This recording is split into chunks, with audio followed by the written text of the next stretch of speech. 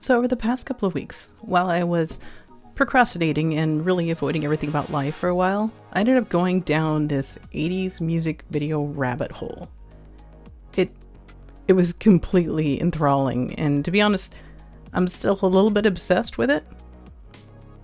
One of the videos I ended up watching just over and over again was this music video by Kenny Loggins called I'm Free, or Heaven Helps the Man, in parentheses behind I'm Free, which at this point in time I have watched many, many times.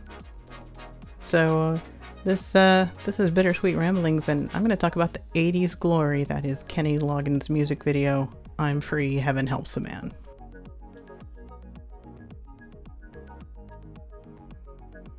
I'm sure you're thinking, hey, this music video is only a few minutes long. There's no way you could talk about this for more than that said few minutes. And you would be incorrect. I can talk about this particular music video for hours because there are so many pieces of it that are just a little bit mind-blowing. So, in case you have not seen this little beauty of a music video, let me give you a summary of it. It starts with Kenny Loggins, and he is breaking out of prison with a pair of wire cutters that he apparently just sort of had on hand, just cutting through the chain link fence. In the prison, he had wire cutters.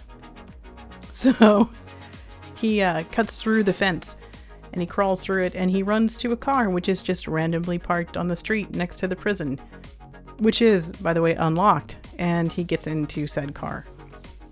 Because it was the 80s, so apparently people weren't into locking their cars, especially when they park near a prison. So then he hotwires the car and he drives away. And he goes straight to this sort of, let's say it's kind of an industrial kind of area where there's like guy drinking from a bottle in a brown bag. And there are a couple of women who appear to be dressed as like sex workers. And Kenny, he's been driving along and he's been looking at a picture of a girl when driving. And he gets to this particular industrial area and he gets out of the car and he honestly kind of looks like somebody who's never really slammed a car door in his life and is questioning whether or not he should really do it. So he, gets out and kind of half slams the car door, and then he leans over the car, and it's either that he's beating on the hood in a dramatic fashion, or else he has sort of gastric distress. I can't really tell which one. I'm not sure, but it's, dramatic. And then there are a bunch of, I think they're intended to be miscreants in the area who are kind of dressed like thugs, but they're some of the cleanest cut looking thugs I've ever seen. And they start to circle him. And at least one of them is brandishing a tire iron, but doesn't seem like he knows what to do with it. And then there's one guy who has nunchucks, which he kind of holds them together in his hand and he pushes them towards Kenny, and then Kenny pushes him back. Because in the 80s, in the bad part of town, it was best to, you knew that you were in a bad part of town if there's some guy who's like, they're brandishing nunchucks. as it's, oh no, there's a guy with nunchucks, I'm in the wrong part of town. Even though this guy clearly did not know how to use them. So Kenny Loggins pulls the picture out of his pocket and they grab it and look at it and they shake their heads no, and I think it's supposed to be menacing. Because Kenny is apparently looking for his clean-cut girlfriend. And to do this, he instantly went to about what looks to be the shadiest part of town. Because she hangs out there a lot. How are these guys who are wearing a lot of chains and leather going to know where his sort of innocent looking girlfriend is? Is there a reason why they should know where she is? That's not really made clear. They all look like they're thinking about maybe possibly giving him a beating. Actually, really, it just looked like they're all dancers or extras and they're sort of posturing and trying to look tough, but they're not really all that into it, but they're trying. they're going to give it their all, right? They're going to go out there and posture and try to look tough like they never looked tough before. And then Kenny is tapped on the shoulder by this sort of nerdy looking teenage guy with glasses, chinos, and a polo shirt, who just happens to be hanging around with a bunch of street thugs. This nerdy looking guy indicates he knows where she is by sort of aggressively nodding. Well, please note, at the time that this guy is aggressively nodding, all these supposed badass thugs they're slowly backing away from the nerdy looking guy in the polo shirt, which is important because they're scared of this polo shirt wearing dude. I'm pretty sure I know why, but I'll explain that a little bit later. Then there's a quick shot back to the prison where the prisoner tells, like, what I assume is a prisoner tells the guard that Kenny's gone, and then he smiles sort of manically and starts beating a tin cup against the bars of the jail cell. Which, the jail cell he's in, the door is actually open. He's leaning against the bars, but the door is actually open. So he sounds like he's a quality source of information. They don't even have to close the door, and he just sort of hangs out there. And then, starts beating the cup around. I don't know why you'd rely on this guy for info. So all the prison guards start running around and grabbing shotguns from the racks of the prison and, getting ready to go after Kenny. So then they shift to a scene with a girl sleeping in her sort of 80s Laura Ashley style bedroom. It's all like pink and white, and there's a mirror with all sorts of stuff hanging on it and posters all over the place. And she clearly looks like a teenage girl. And you have convict Kenny crawling in through the open window, which has several cracked window panes and is just sort of wide open. When he gets in the window, he sort of just like standing there and kind of leering at her, just staring at her and sort of singing and all that while she sleeps. Then he walks over, leans over her and wakes her up. And the girl is actually played by Virginia Madsen from like Candyman and Sideways, who in this video looks a solid 15 to 20 years younger than Kenny. She's clearly supposed to be a teenager in a teenage room doing teenage things, and he's a 30-plus-year-old with a full beard. So I already have a pretty good idea of why he's in prison. So she hugs him, and then it just starts shifting between the prison guards grabbing shotguns and mobilizing, and Virginia and Kenny climbing down the fire escape and then running across a bridge and then, through like a downtown area. Then it switches to her parents, who are in their pajamas in her teenage bedroom, reading a note that she left and just looking distraught. So again, we're clarifying she's a teenager. And then the next scene is Virginia and Kenny just sort of, strolling through the street hand in hand, just not a care in the world, just kind of meandering all over the place until a cop car pulls up. At which point the escaped prisoner and the underage object of his affection go running into a building and take an elevator to the roof while the cops take the stairs. Showing a very fast response time, a whole bunch of cop cars show up and they are all pulling out guns and pointing at the roof, and her parents show up and are standing there looking up at her, holding on to each other and trying to yell, And on the roof of the building, Virginia is upset and crying because this really isn't the kind of romance that a teenager would sign up for.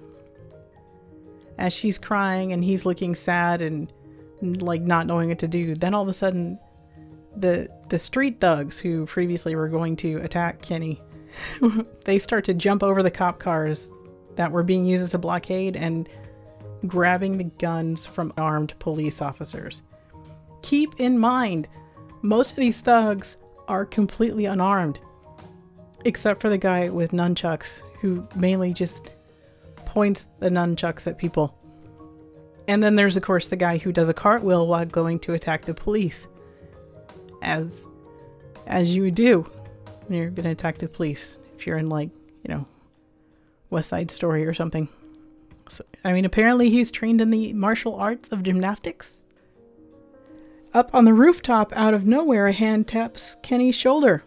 And who could it be? It's that nerdy-looking teen who just happened to show up on the roof of the building that is surrounded by cops who are chasing after a prison escapee and his teenage hostage/girlfriend. And this polo shirt wearing nerdy guy climbs over the little fence on the top of the building and jumps down to another roof. And Kenny climbs a fence and jumps down like a little bit more reluctantly. And then Virginia, she looks at him and she's like questioning it, and then for a bit she looks like she's pretty scared. You know, it doesn't look like it's going to be a soft landing. And, then she jumps anyway because, she's jumping for love. So then the cops who were running up the stairs to get to them finally get to the roof where the convict and the two teenagers have just jumped off of, get to the fence on top of it, look down at them, and then shrug their shoulders and just walk away because, those cops weren't ready to jump for love. So down in the riot zone, it's kind of a mini riot zone. We're on a budget kind of riot zone. We're going to just kind of swing people through here a few more times. We can't go crazy with this. There's a limit, that kind of riot, where the cops are still being attacked by the unarmed vandals who, at this point in time, have kind of started dancing. One of them has stolen the megaphone from the cops, and he's dancing around kind of yelling into it or towards the megaphone. And then her parents, who are in the middle of this melee, and they continue to hold on to each other and just look despondent. The nerdy-looking guy with the glasses gets them back down to the street, where the mini kind of riot is just sort of down the block, and then Kenny and Virginia run away together. And the nerdy-looking guy just kind of, strolls along towards the riot, completely unconcerned, with a smile on his face, because, job well done. So it's pretty clear who instigated said riot. That is the happy ending of this video. You have devastated parents, sort of kind of a police riot, and a heavily bearded 30-year-old escaped convict convincing a teenager to run away from her home and her family to go on the lam with him. If that's not the makings of a Hallmark movie, I don't know what is. It's just a little joy bomb. So I have a couple of questions about all of this. So why do you think that Kenny was in prison? I don't know for sure, but I'm going to go out on a limb and guess that it was statutory rape, because she looks a solid 15 to 20 years younger than he does. Again, her bedroom was very, very frilly and white and pink, and her parents were right there. Everything about this screams that she's an 80s teen. And, even though it was clearly filmed in a warehouse, probably because the fire escape and the window were big enough to fit through so they could, fit the cameras and Kenny through it and all that. Every part of this video is a parent's nightmare. I'm not a parent, and I was alarmed by most of this. Just the whole idea of, oh good, a convict broke out of prison, broke into our home, and coerced our daughter into going on the lam with him. Like, what more could you ask for in life? He's also significantly older than her. Like, a lot older. Seriously, I don't care how lovely his voice is, or that he likes to serenade you. It doesn't matter. This is not going to end well. The Pied Piper was musically enchanting too, and we can see how that worked out for everyone and everything that followed him. Run away while you have the chance. You don't want to get thrown in prison for aiding and abetting a known criminal. Again, I don't care if he serenades you or not. There are plenty of others who can sing something or, play a tape. It is pretty clear from this video that there is really one person that you really should be scared of. And that's the nerdy looking guy in the polo shirt. And I mean that. Because Because of all the wonderful, cheap apartments I have lived in through the years, I am more familiar than I would like to be with the types of people who hang out in those areas. Clean-cut, nerdy-looking guys with glasses in the middle of a gang of people who don't look anything like them. That's gonna be a drug dealer and possibly a pimp. Because the ones who run the place are going to look as clean-cut as possible for when the cops come around. But their drug addict buddies and the surrounding thugs aren't as concerned about that. Nerdy-looking guy, he's going to be the one that owns the apartment with the locks. And everyone's going to knock and no one will answer, and then they'll call and the door will just sort of mysteriously open and they'll go into the apartment. So when the nerdy guy takes an interest in Kenny roaming around the streets, and then, all of a sudden, when he puts his hand on his shoulder and kind of, says it's okay, all those thugs just back away and give him space. All the thugs who are about to attack him, all of a sudden, they're giving him tons of room. When the nerdy guy decides to help them escape from the building where they're stuck on the roof, and there are police cars everywhere, all of a sudden, that neighborhood gang runs to attack the cops without any guys who have weapons, except for the guy with the nunchucks. So how terrifying was this nerdy, glasses-wearing, teenager? He could get an entire group of thugs, unarmed thugs, to go running towards a bunch of heavily armed cops without any weapons. Except for the guy with the nunchucks, which, again, he just sort of used them to, point at people. Because he definitely knew how to use them. I could just imagine him saying right now, Watch out, you. I have nunchucks, which I definitely know how to use. I will nunchuck you to death. Prepare to face your nunchuck doom. I have an image of the props guy giving these nunchucks to this actor who, I don't know, I'm just gonna guess he may be Thai or possibly have Polynesian descent in his heritage or something. Although I'm really bad at guessing those kind of things. I'm probably wrong. He's probably Hawaiian or something. But they handed it to him and they said, here, you look like you know how to use these. And the dude's probably will holding these give me more screen time? Because if holding these will give me more screen time, I absolutely know how to use these weapons and will look very intimidating while doing so. Rawr. There's no way he knew how to use them. Then, when the convict Kenny and the teenager escape, Mr. Nerdy just sort of strolls right into the middle of a mini pseudo riot. Just not a care in the world. To me, it's pretty obvious why he's able to do this and why he would arrange this sort of, pseudo riot. It seems to me that this is his territory and he does not want a large police presence in his territory. And this whole riot thing was a way for him to get rid of the people bringing in the police, and also a way of him sending a message to the cops that this is not the place for them. Even if the cops come in with weapons, he's going to send out people who are too crazy, too drugged up, or too scared of Mr. Nerdy Boy to worry about the weapons and will attack the police anyway. It's a nice little message of how much pull he has and how, they should have sort of let him and his territory be. I mean it. If there are a bunch of seedy looking people and there is one person in that group who is clean cut and maybe a little nerdy looking, who no one else is messing with, that person is probably calling the shots. This is the person who you don't want to piss off. And at the same time probably want to avoid so that you don't accidentally piss them off. People like that get really edgy. So if you mention something to them or tell them something like, hey, when it comes down to it, taco flavored Doritos are better than Cool Ranch. Or something, really important like pineapple does belong on pizza. Then they give you that look that says, even though I know you are right on both of those counts because both of those things are true and accurate.